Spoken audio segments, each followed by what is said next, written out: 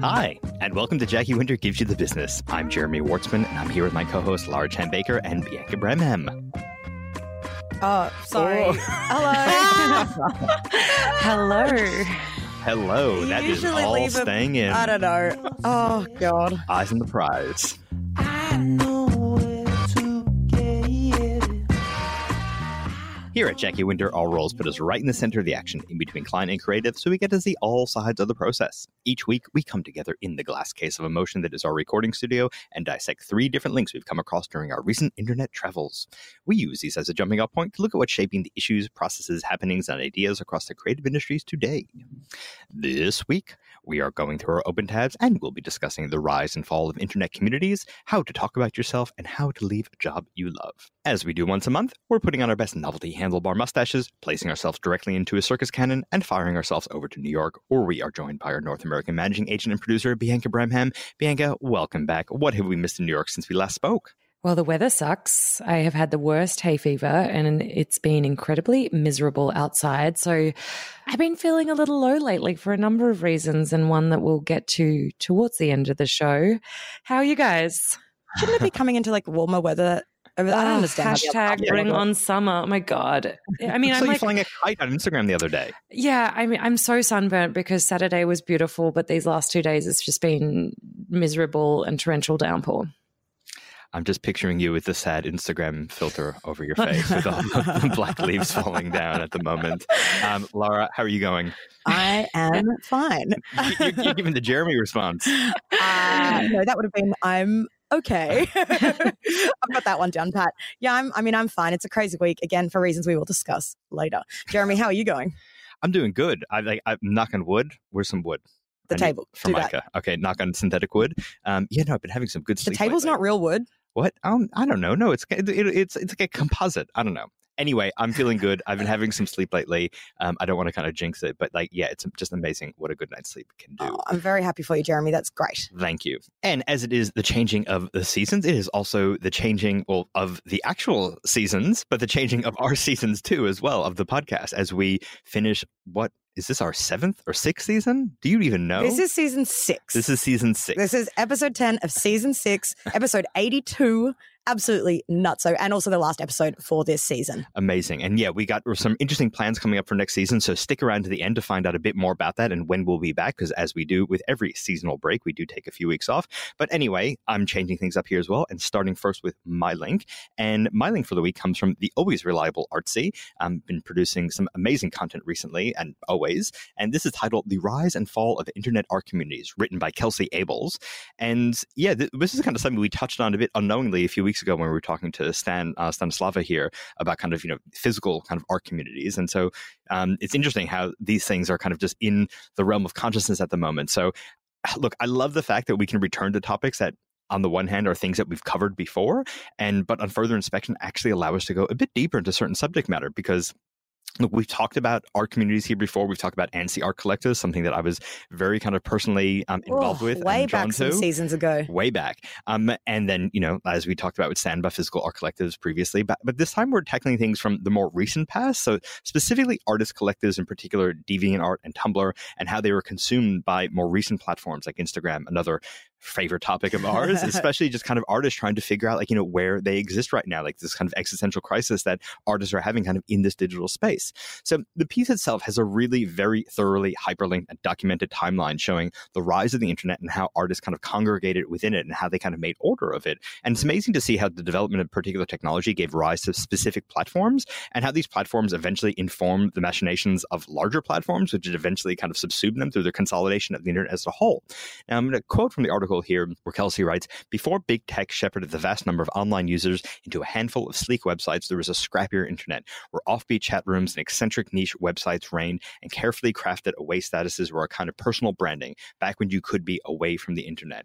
And I remember so vividly the kind of what these universes were. I mean, whether they were it was AOL and Prodigy and kind of CompuServe in my day. And, I think that all kind of the types of graphics that you saw Oh, it's so funny. It was so funny for me reading this article and thinking back on my own internet history, because I always wondered why I had any interest in pursuing multimedia design at university, but I seem to have blocked out of my memory the weird little online communities and like online creative pursuits that used to keep me busy after school as like a 12 or 13-year-old. And I'm 32 now, so that's like almost 20 years ago. You know, I used to love making websites and making my own website graphics, first in MS Paint and then in the early days of Photoshop.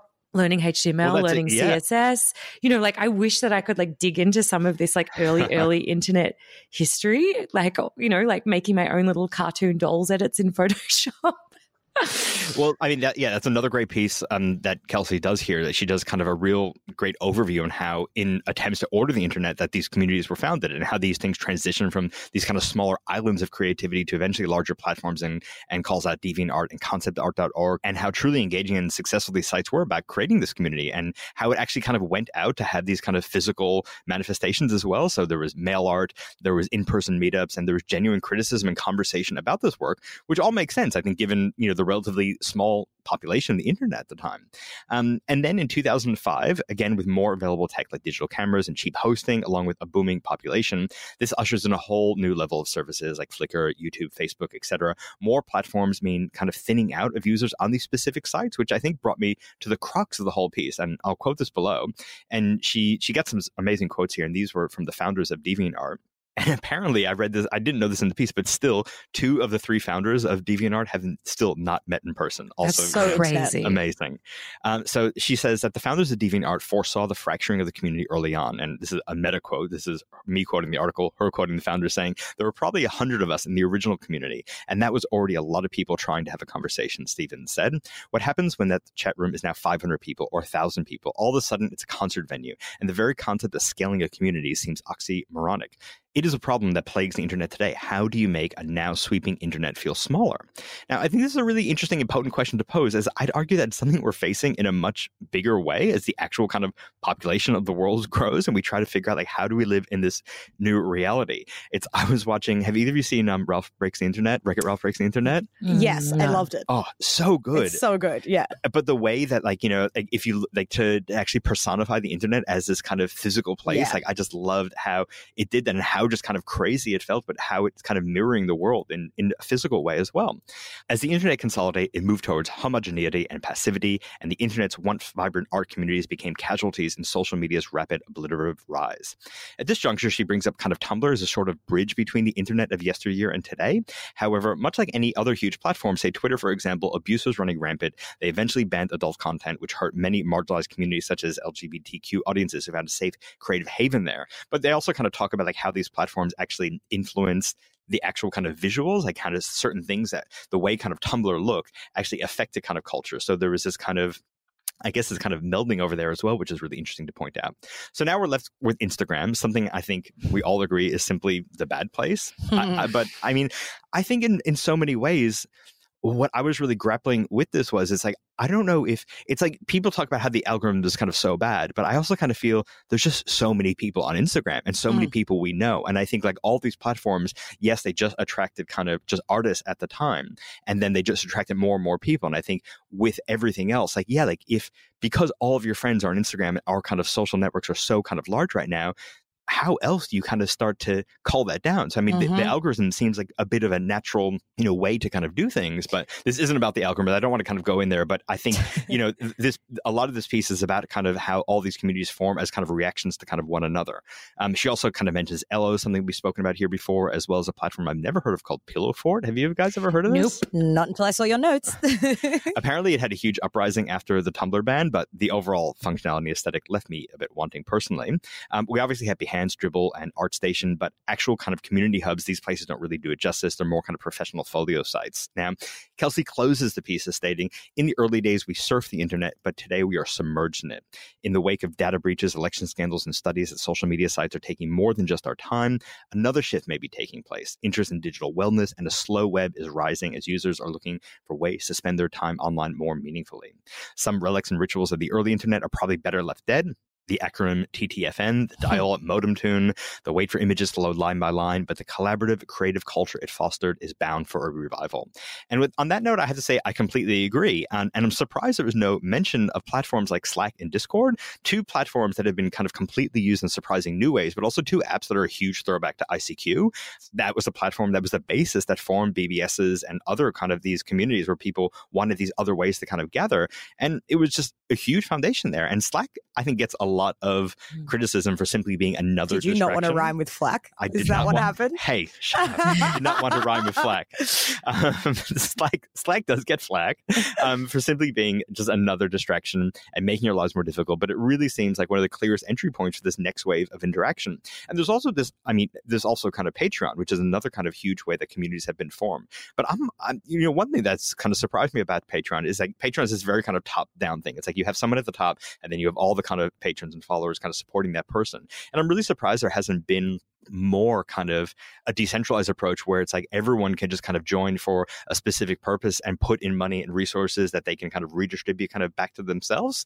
Without trying to make this a plug for Corvid, I've definitely seen firsthand how this technology will be a key driver towards bringing a slow internet back. And I think the biggest difference, though, is that it's going to be less of a free-form experience. I think it still needs to be led somewhat, maybe not that Patreon model, but kind of like with Corvid, how we have our AMAs and FBFs, Fake Brief Fridays. The conversation, the community has to just be nurtured a bit more. And I think that's really possible. And I think the results that come from it are equally as inspiring as the early internet communities that exist, and she outlines here.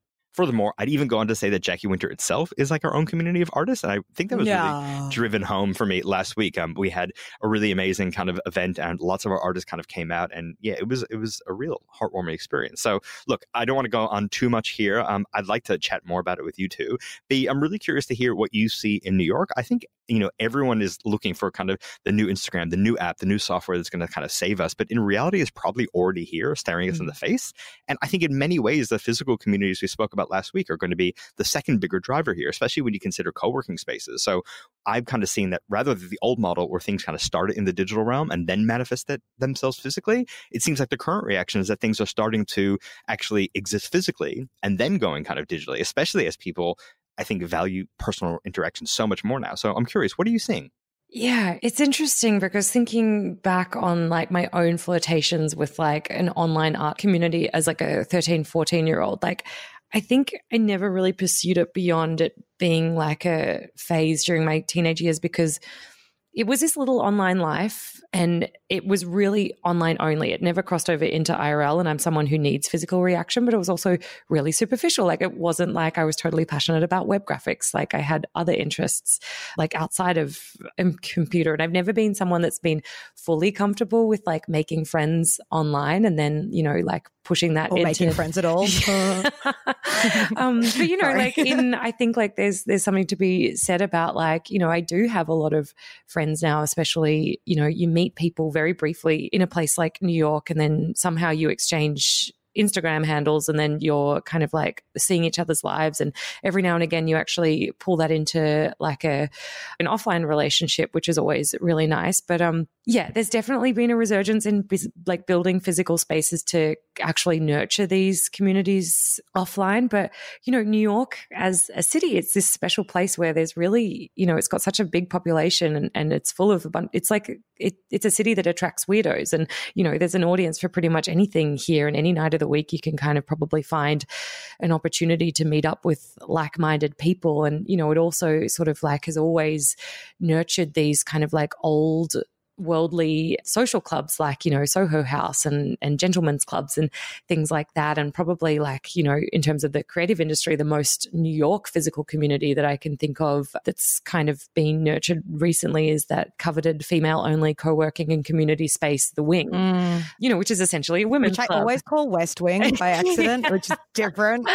And then there's of course like events like Creative Mornings and other smaller events and opportunities for creatives to meet like-minded folks, like I've been to a makers club before, monthly drink and draws. It's also been interesting to see in the last sort of 2 weeks that Facebook have repositioned themselves and redesigned Facebook to really focus on events and communities. So kind of like acknowledging this, for communities to exist and to be nurtured and to kind of like maybe try and push people offline a little bit more. But I mean, I don't know if I can really think of any really interesting examples in New York of things like starting physically and going digitally. But I guess, Jeremy, as you sort of said, there's a lot going on in terms of where we are and how we got here, and this real craving for community and support, whether that's online and offline, like both in the creative community and, just in the world in general. And, definitely for interactions to feel more authentic and engaging and with a lot more depth and discussion than,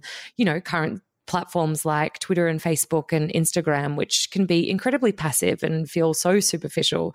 I think everyone is really craving something a little better than what we have right now. And, you look at the way that Generation Z use Instagram, and it's completely different to the way that I, a millennial, would. Like, Lara, you and I talk a bunch about how social networking is definitely moving towards closed private networks rather than something that feels more like you're broadcasting your life to the world. And, some of my favorite social networks right now are the group message threads that I have with my friends. But I definitely thought it was interesting that this article didn't mention Slack or Discord at all, because 100% that's where I found the most thriving online communities, especially for art and the creative industry. I mean, I'm a part of, and we've had Carly Ayres on the podcast before, who runs a wonderful Slack community called Hundreds Under 100, which really is, it's incredible to watch it be so thriving online, but also have such a physical presence as well. Like, there's always like these little sort of like freelancer meetups where people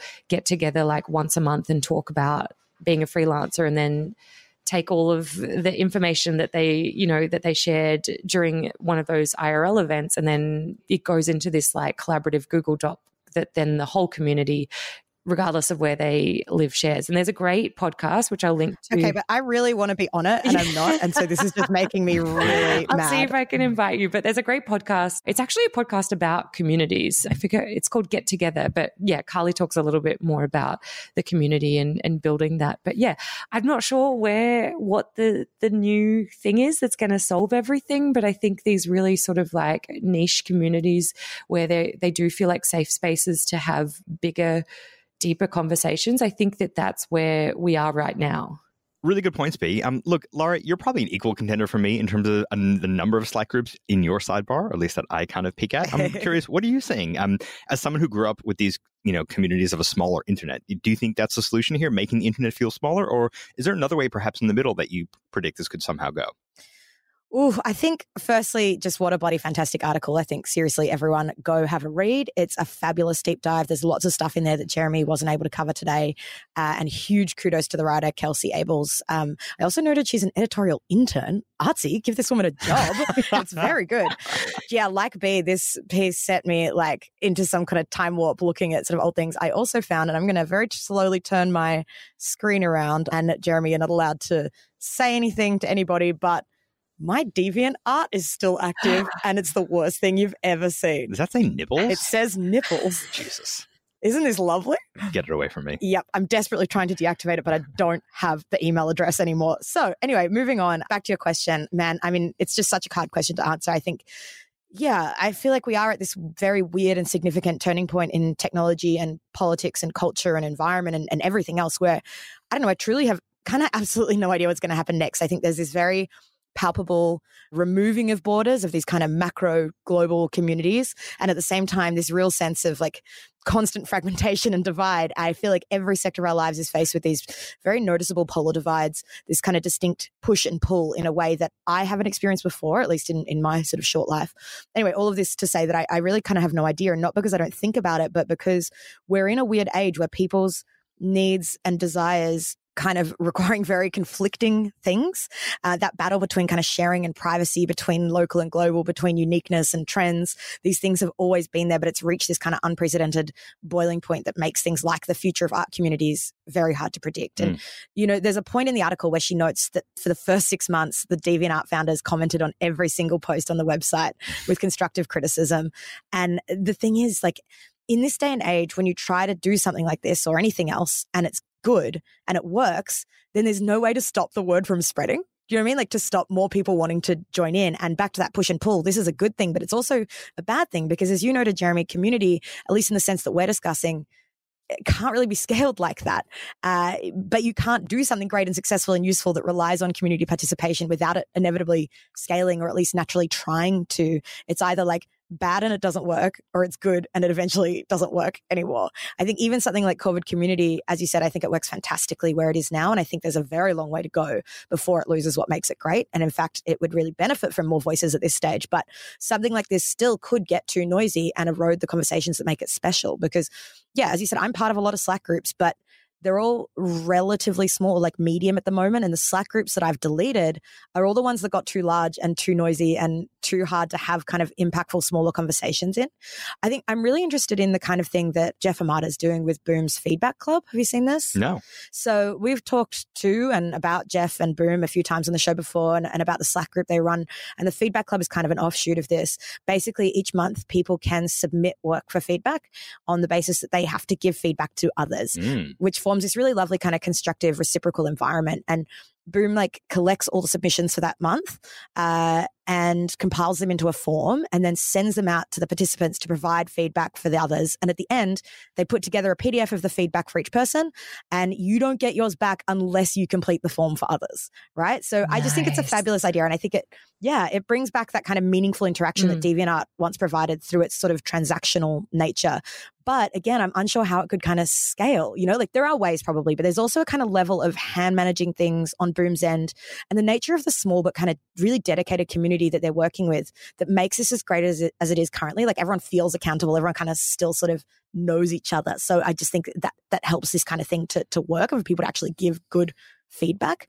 And again, there's this issue of scaling that has the potential to ruin what made something great in the first place. And we face it in almost every endeavor. And in this world that's kind of so poised for scaling, despite what we can see everywhere with people kind of recoiling from this, I just think the larger kind of capitalist drivers of our economies will continue to make smaller communities like this even harder to bring back and maintain. There's another point in the piece that stuck out to me where one of the founders of ConceptArt.org talks about their first real world meetup. And he was like looking around, he was awestruck at artists from around the world drawing in each other's sketchbooks, and how he was so used to things being geographically limited and how amazing it was that this was now like a worldwide thing. And I just felt reading that, I read it a few times over because I just feel like it's bizarre to think now about how that was actually really novel once. Like now we've gone so global, so limitless that we're kind of now grasping at boundaries again, trying to restore some sense of local, of intimate and of private. And the marks of this are kind of everywhere in equally positive and negative ways. You know, like I think about like languages emerging, but small dialects are being lost. People are able to kind of live and work in ways in places never thought possible, but also we can't switch off. And then also like, you know, our eyes are open to the sort of plights and cultures of communities that we never had access to. And at the same time, things are kind of assimilating into one boring mass. We have access to everything and we're losing the need to know anything for ourselves. And artists can find their true fans and at the same time totally struggle for originality. It's just such a bizarre and conflicting time to be alive. So I know I kind of haven't answered your question, but it's because I really have no idea. I just think things could go in almost any direction right now. There you go. There's that famed ambiguity that people know and love from our podcast. No, some really good points to consider here. So yeah, check it out if you haven't already. And yeah, I think we'll move on from there. Thank you very much.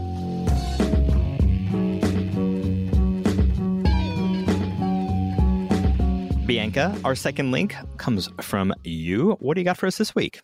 My link comes from Julie Zhu. She is actually the VP of product design at Facebook. I've always wanted the title of a VP. I think I'm going to... Jeremy, anything can happen. For that. I mean, it's not a title that we have in Australia, but it's like, you know, there's VPs everywhere, all over here. She's also the author of a book, The Making of a Manager, which I currently have on my nightstand and I'm trying to find the time to finish. This link is an article. It's titled How to Talk About Yourself in the Best Possible Way. And Julia published this on her blog, The Year of the Looking Glass, which I highly recommend digging into. Now, we're currently in the process of going through an exercise with our artists, which involves them making the time for some kind of intense reflection on their work, their practice, and their journey as creatives. And now the feedback that we've received from some of them is that talking about yourself is completely awkward and the whole exercise has been anxiety inducing. And, you know, like I kind of agree, like it is awkward to talk about yourself. So I thought it might be worth digging into this a little bit on the show today and to give a very quick overview of the article. of Julie's article. If you've read something like Dale Carnegie's How to Win Friends and Influence People, some of the strategies she shares here, especially the idea of being interested in others and using the act of talking about yourself as a way to foster a deeper connection or as a way to find common ground with someone. You know, if you've read something like How to Win Friends, you probably won't find concepts like this particularly new or groundbreaking. But Julie, she really has an excellent way at framing things in a way that's relatable to the modern worker and at breaking things down into very actionable exercises. She talks a lot in the article about finding your why as a way to make talking about yourself less icky. One step I really loved, which I think could be applied beyond talking about yourself for general PR purposes and into selling yourself perhaps more specifically as the best person for a project, was step number 2, which is realize that you're the primary actor in your life. And so you should also be its biggest narrator. And this step is all about not relying on your work being able to speak for itself, but really using words to supplement our actions. And, you know, as producers, we often define part of our role as being there to really help guide the process so that everyone involved in a project understands what's happening at each step of the way and their expectations are managed. So this idea of really taking the lead and getting comfortable in a narrator role could, I guess, also be applied to anything, including helping a project run smoothly. But back to the awkwardness. Now, Jeremy, you've probably participated in the most interviews out of the 3 of us here. You're also a business owner. How comfortable are you in talking about yourself and particularly your achievements or successes? Does it come naturally to you, or is it something that you've had to work on? Oh, that's such a good question. I mean, it's great answer. Yeah. Here you go. There's that famed ambiguity. It's like yes and no, maybe somewhere in the middle. It depends. It's really interesting. It is really interesting, but it is interesting. I mean, and that's why kind of I love doing this podcast, because it gives me time to actually kind of think and reflect upon these things, which I think when you own a business, like you're on autopilot, like a lot of the time. And I think with the storytelling aspect, that's one thing I found really frustrating, especially in interviews, like when I have to repeat the same thing kind of over and over.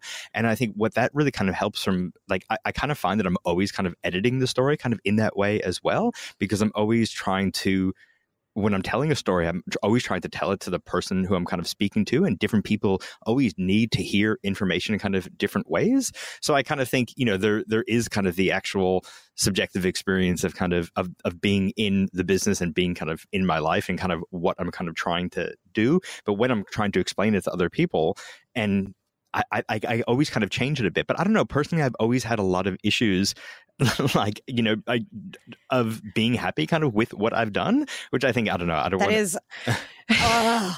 What? That makes me mad because you've achieved so much. So it's like, oh, God.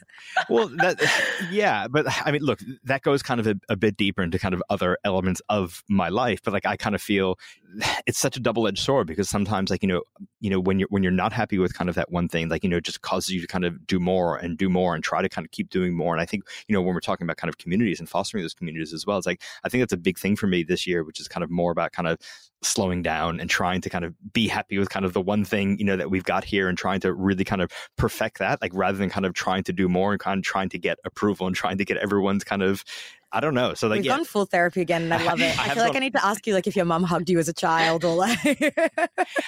Oh yeah.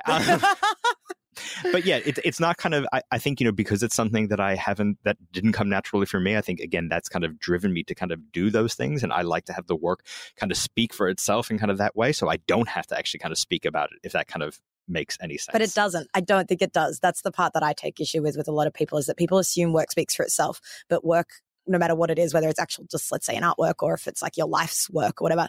I mean, in some ways it definitely says stuff about you, but I think that point B that you share, that second one about being your own narrator, because you're the only person that actually knows and understands your life, is so, so important, because everything is subjective and people interpret stuff in their own ways, and that's fine sometimes. But I think it's important, particularly if it's talking about like you trying to get a job or you're doing an interview with someone, that you are confident enough to direct that story. I think there needs to be kind of a narrative. And I kind of think that's why the kind of process that we're going through at the moment is confronting for kind of a lot of people, especially if you don't have that kind of firm narrative and kind of firm sense of self kind of in that way. Yeah. Yeah, I mean, throwing it over to you, Lara, like we're talking about storytelling here, and a lot of the advice that Julia shares boils down to really working on becoming a better storyteller. And, freelance creatives, they're often tasked with being their own agent, marketer, publicist, whatever. And it can be really uncomfortable and awkward to talk about yourself and to talk about your achievements and really highlight who you are as a person. But, in a crowded field, as you said, sometimes it's not enough to really rely on letting the work speak for itself. And Lara, you're a fantastic writer. I imagine there's some correlation between being a good writer contributing to being a better storyteller. I'm curious if you agree. But to really add to that, I mean, as a great writer, do you have any resources or advice for someone who might struggle with talking about themselves? And are there any artists or creatives out there who you feel do this particularly well? Yeah, thank you, Bianca. To be honest, I find it far easier to talk about myself in writing than I do in speaking. I find it easier to do everything in writing than I do in any other sort of format, I guess. I think this article is great, and I agree with many of the tips listed here. The one I resonated with most, though, and what I kind of swear by for everything in my life was step number 5, which was knowing your story clips. My MO is basically a balance of being passionate and excited enough about the things I have to talk about that I can wing it if I really have to, but also being stupidly overprepared with notes and anecdotes and questions so that it hopefully kind of counteracts me forgetting everything when I get anxious. I think, like the writer points out, there are absolutely ways to do this stuff without being a douchebag. I loved her first point about believing that everyone, yourself included, has a story worth telling, and her third point about being careful not to just focus on the facts of what you did, but on the whys, as you said, all that stuff that, really makes it interesting. It sort of gives you color and it gives you relatable up and downs. I think acknowledging the backstory and motivations and nuances that kind of make you. And those things are genuinely interesting because they're so different for everyone, and they show vulnerability and openness that qualifies your achievements. And you can use them to talk about yourself in a way that's both confident and honest. I think we also have to acknowledge as well that this is a task that can be particularly tricky for women who've been kind of conditioned for eternity to be humble. So my suggestion is to surround yourself with people who celebrate your achievements, who make you feel comfortable with yourself, and practice telling your story authentically and proudly. I think, as you suggested, being a writer definitely helps, yes, but being a copywriter specifically helps the most, I think, because when you're doing that sort of work, you're constantly trying to find new angles to make something interesting and to sell it into whoever's reading or listening to it.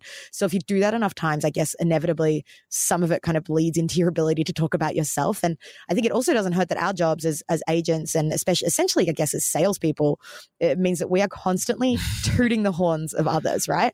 We have to get really good at unashamedly and honestly and unpretentiously, but confidently declaring the skills and triumphs of those that we work with. And again, doing that for other people does kind of help you to do it for yourself somewhat. I think one thing we can take from that is that it can be beneficial to pretend that you're talking about someone else, or just to actually even run stuff past a friend. Just like the writer here, she talks about her time with a speaking coach and how they pulled her up on hiding her achievements. I think it's so easy to talk about the amazing attributes of someone that you're close with. So getting a friend to help outline your assets can be super helpful. I used to get friends help me write my Tinder profile, for example. Dan. Recently, my housemate, she was applying for a job that she was mega qualified for, and she had to address all sorts of things in the cover letter about her aptitude for the role. And she is this super smart, talented person, but she had a really hard time showing it off. And she ran her cover letter past her best mate, and that mate, knowing how wonderful and smart and talented my housemate is, could see really plainly just how much she was underselling herself, and forced herself to give her credit in places that she was omitting it to avoid sounding obnoxious in a way that only a best mate could convince you to do, I think. And I think she ended up being offered the job and didn't take it. But I reckon that would absolutely be the difference between her getting the interview and not, because the original thing was her sort of talking about very much like her team as a whole did this, her team as a whole did that. And what they're looking for is, what did you do? What was your role? Why did you do that? How did you contribute? And it took someone else looking at it to be able to do that for her.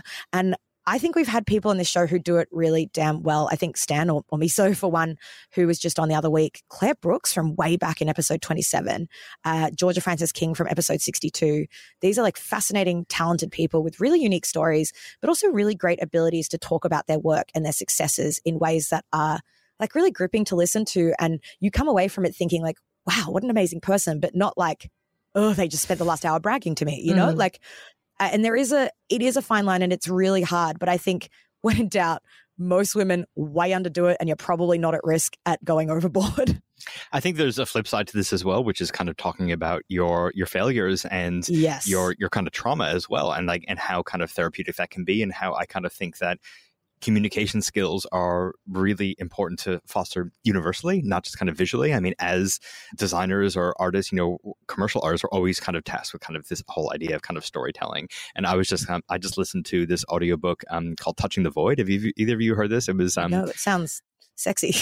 No, it's about ice climbing. Is about kind of these two climbers who are kind of, one of them, they get just like this amazing kind of survival story. But Wow. Yeah, but does anyone cut their arm off?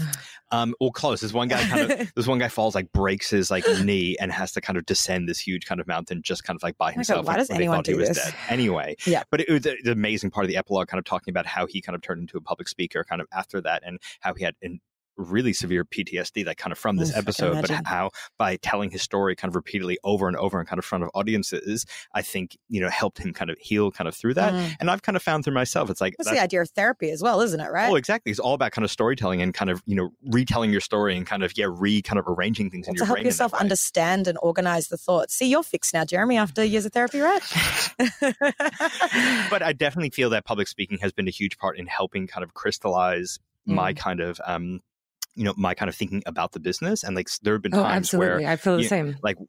Where I have come up with absolutely kind of new ideas, from kind of speaking about things, especially speaking about things in a way that I felt was very kind of formulaic. Just sometimes I've realized okay, this isn't getting through to this person, or I'm not engaging with someone in this way. And how can I do it? And I'm completely the opposite of you, Laura. I do not prepare kind of in that kind of same way. But I think because I have a few kind of bedrocks of things that those kind of markers that I really kind of use as kind of signposts that I can kind of then navigate out from. But I think it's a great piece. I think everyone should. It goes deeper into this idea of kind of storytelling as a real kind of substantial kind of skill and kind of why it's kind of needed, rather than just kind of lip service. And B, how's the book itself so far? It's great. Yeah. It's really easy to digest. Yeah. Keen to read. Awesome. Well, thanks for bringing it to the table, B. Much appreciated. We will move on from there.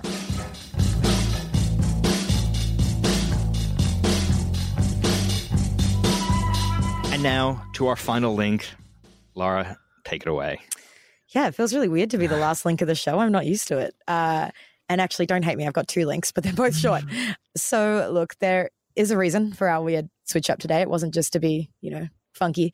And it's a reason that's both happy and sad. And there's no other way to do this than to just rip the damn Band-Aid off. So this week, well, actually last week, by the time this episode airs, is my last week at Jackie Winter. After 5 years of working alongside some of the most incredible people in the whole entire world, it is time for me to spread my wings, as they say, and explore some new territory. And the reason we put my link third today is because it's all about what it's like to leave a job that you love.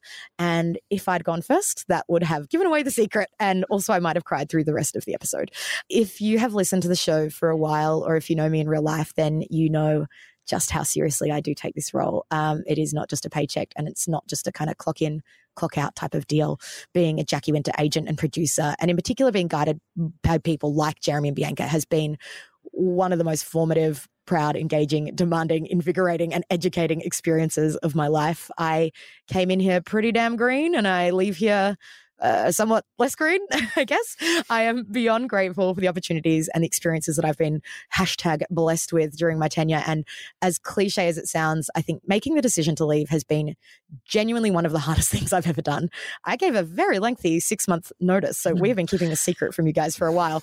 And in all that time, to be honest, I actually still don't know if it's the right move. I think on the one hand, I'm very excited to step out of my comfort zone again and challenge myself with completely new things. And on the other, I am devastated to be leaving a team of people, and that's staff, artists, clients included, that I admire so enormously, work that I care about very, very much, and also the security that comes with that.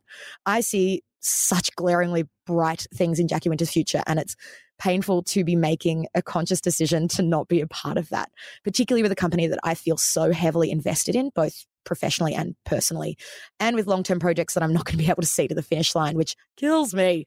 So Jeremy mentioned a party before. We had a farewell party on Friday night for myself and also for the wonderful Micah Barrow, who wrapped up recently as well. And someone on the night said something to me that's been kind of bouncing around in my head. And I'm very sorry, I can't credit who it was because I had a lot of gin by this point. But they said that the fact that you felt the decision to leave was right at some point, then despite how you feel now, it's probably still right, which I think might be true. But even if it's the right choice, it's still a really bloody hard one. And now in my last few days here, it is a particularly emotional, stressful, weird experience. So the first piece today, which comes from the Harvard Business Review, it speaks to some of this difficulty. The piece is titled just How to Leave a Job You Love. And it talks about leaving these roles, like ending a long-term romance. And yeah, like some of it is a bit of a wank in this piece, but there was some good stuff in there too. To quote from it, "We no longer want just respect, security, or money from our jobs. We want passion, fulfillment, and surprise too. We want, in a word, romance. Organizations take those wishes seriously and do their best to win our hearts. They no longer attract talent with only the promise of material reward. Their recruitment pitches promise that you will find meaning, you will grow, you'll be part of community, and you will help change the world. Scholars have spent decades studying what makes organizations win our hearts. It's called identification. We fall for organizations that reward our efforts not only with good benefit packages, but also with a better version of ourselves. When we are identified, we become what we do. We come to think of ourselves in ways that incorporate, literally give our body to, the organization's values. No wonder we can't stop thinking about our jobs, and sometimes they make us lose our mind. That is just how romance works. It is demanding, it might consume you, but when it's good, it makes you feel alive. And I really resonate with that because Jackie Winter has absolutely become a really big part of my identity, and leaving that feels like I'm kind of mourning a part of myself in a way. I know that sounds silly, but I think it's true. It is like a breakup, and it's not one of those, ones where someone's cheated or been an asshole, but it's one of those horrible mutual mature ones where you just kind of realize that your futures look a bit different. But to leave the sadness behind for a moment, there was a second piece on the website called The Muse. Never heard of it. I don't know. But it was titled 5 Lessons You Can Learn from the Time I Quit My Perfectly Good Job. Now, all 5 are pretty insightful, but the ones that stuck out to me most were the 4th and the 5th. So the 4th was to be open to the unexpected, with an anecdote about a breakthrough email 11 months after the author quit their job that wound up with them landing an unexpected dream role. And the lesson being here that it's not always best to wait until something better comes along before you make a change, because playing it safe can kind of hold you back. And if no one knows you're looking, or if you're not exploring new things, you can kind of miss these weird and wonderful opportunities. So sometimes you have to leap first. And the 5th lesson was that careers are like a road trip. It's great to have a general idea of where you want to go, but mapping every road and pit stop out in advance ruins the fun. And the farts smell really bad. Exactly. Especially when you're in the hot box. And I think if they sort of talk about if you stop thinking of diversions as wrong turns, you open yourself up to more than if everything follows a specific plan. And I mean, I have never not known what I'm going to do next. I'm a very planned person. And this is the position I find myself in now. And it's fucking terrifying, to be frank. But it's also exciting to have room in my life for something different. Now, there is more to this story, a lot more of my sort of leaving this wonderful place that we really don't have time for. But for anyone wondering what is next for me, I am heading to Mexico for 3 months to eat all the tacos and to spend time with my family and travel around a bit. And then I'm coming. Yeah, I'm going to go to Cuba. I'm going to come see you in New York, B. And then I'm coming home to figure it out. Hopefully find some freelance to keep me going until I find a new role that I can really sink my teeth into for the long term, because that's what I like to do. In the meantime, if anyone needs freelance writing, producing, or hosting, hit a go up. But before that happens, I really want to take the chance to talk to you guys about this kind of weird thing that most of us face at some point. And the 2 things I really want to know is what have your own experiences been? Has you had to do this before? And what's your advice for how to handle it? B? It's so funny because I think back to my mid-20s. I fell into a role straight out of university that I didn't really know existed. And I was a studio manager at a animation studio. And at the time that I started, there was 4 of us, and we grew into, a sizable studio, and they were my family. I adored my job. I loved being a part of the animation process, but it did get to the point where my mentor, the executive producer that I worked under, eventually left and went to another studio, and there was this kind of lull, and then a new executive producer came in, and I was like, right, this is exciting.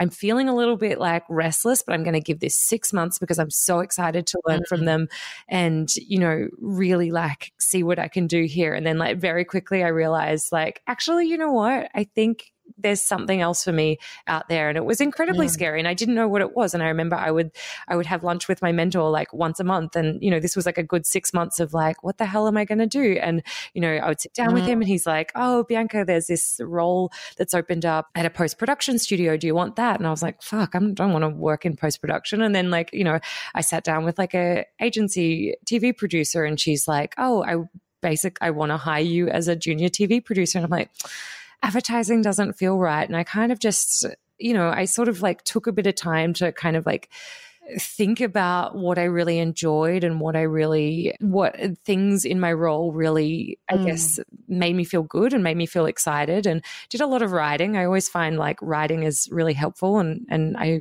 feel like it's the one thing that I haven't done since I've been living in New York, which is terrible. But, it kind of like I worked on it just internally a bit and spoke to people and put myself out there and would take out people for dinner whose roles I thought were interesting and just talk to them about like what a day is like for them, because I had no idea what I wanted to do, but I knew that I needed to do something else because I started my job at 20 and left at 25. And I always had that feeling when I was like working, like, oh, I just wish that like I feel like I know what I'm doing, but I feel like so many other people know way more than I do. And I kind of like want to learn all of this. And, it was a role that was my family and it was really hard to leave. But at the same time, it's probably the best decision that I ever made. And it was really funny how, I went from that role to Jackie Winter,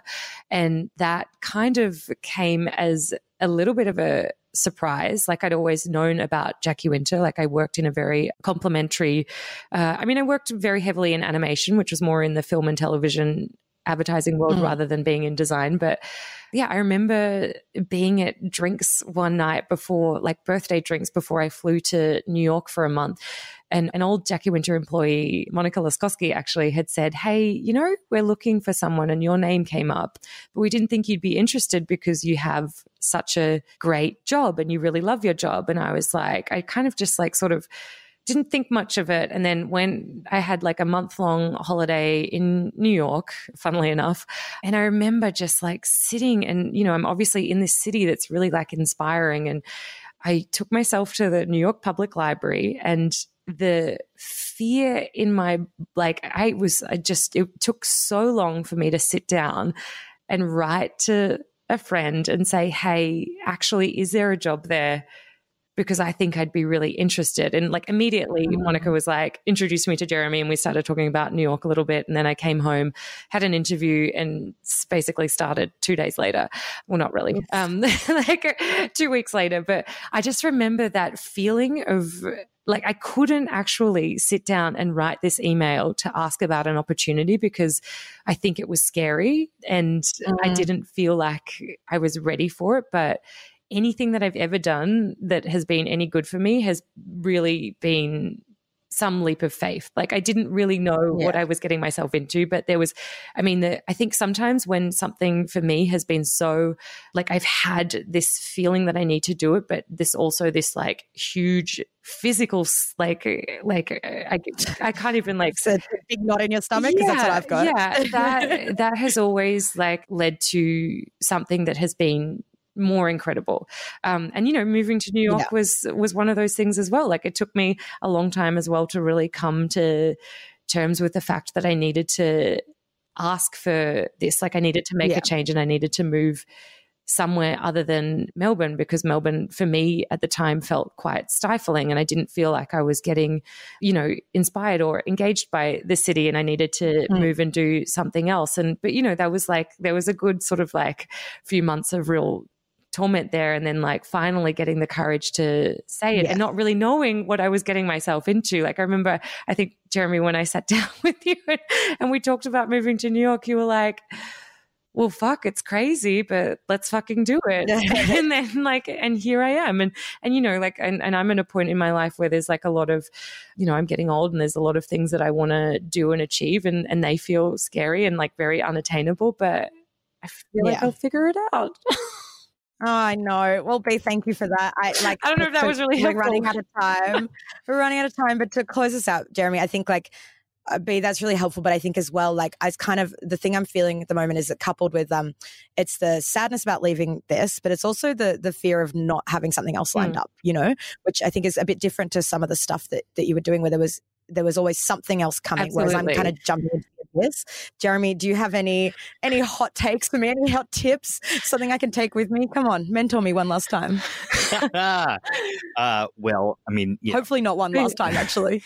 No, of course not. I don't even want to deal with this. So that wasn't I'm like not actually contributing well to the podcast right now because it's, you know, I'm so excited. I'm so thrilled for you, Lara, but also at the same time, like you are such a wonderful part of this agency. And, you know, I've loved working with, I've loved working with you for the past 5 years and yeah, it's great.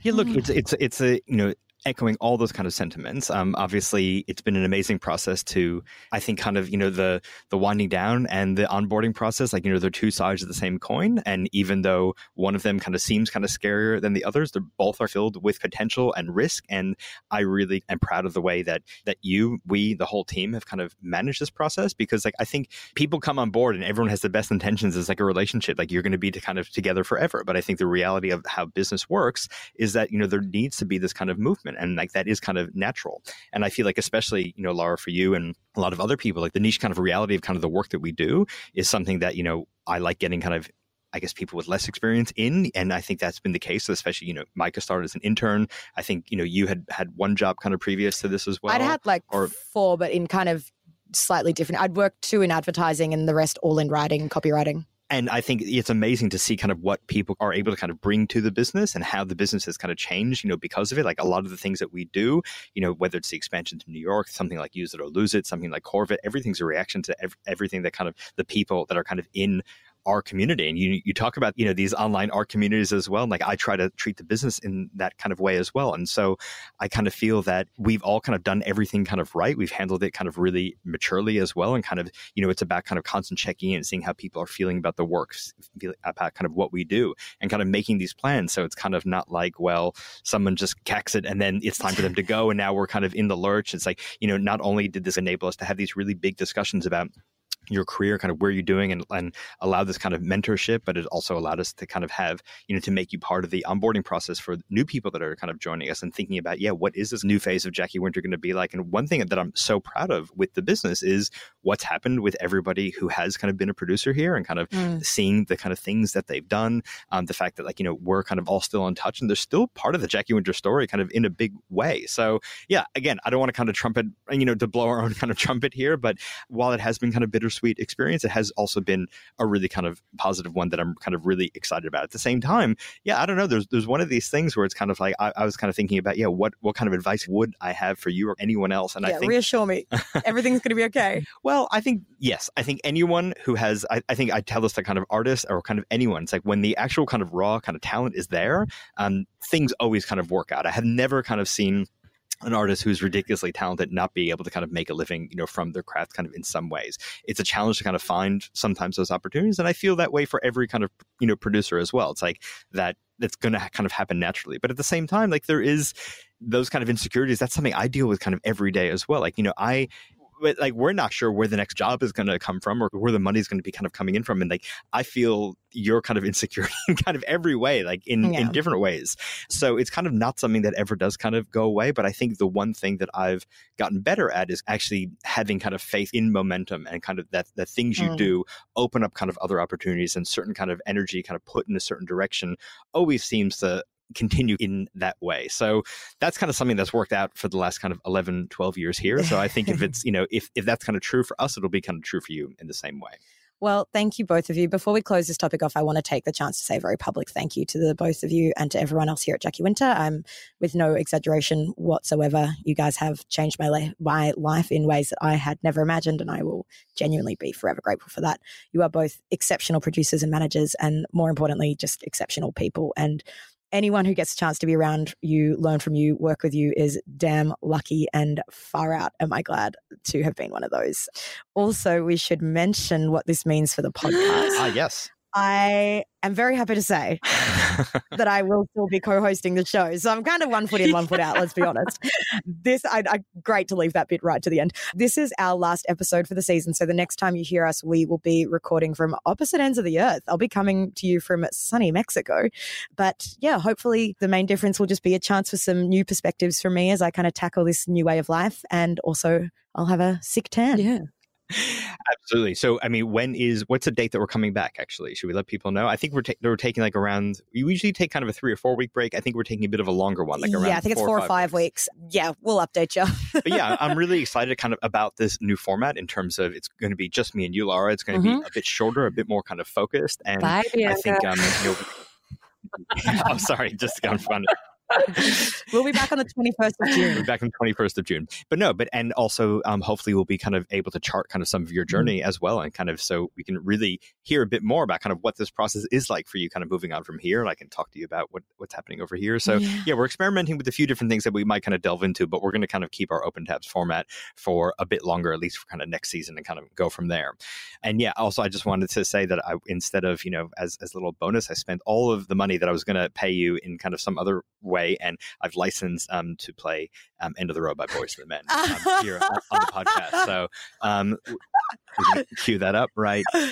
No, I'm just kidding. That would have been incredible, but also how much would the license be for that? I don't know. I think we could possibly swing it. Who knows? I mean, I haven't seen it in many things. If you hear Boyz II Men now, then we could afford it. Then we could afford it. And if you don't, hear nothing, didn't happen. Didn't happen.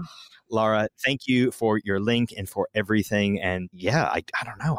I don't want to get too. I don't want to get too. We've got really a couple more terrible days at this. We'll cry in each other's arms. Exactly. But I'm glad you'll be back. I'm glad this is not kind of the end of the road, as you would say. But anyway, I'm not going to drag it out too long. Thanks for the link. Thanks for everything. And I think that'll do us for this week.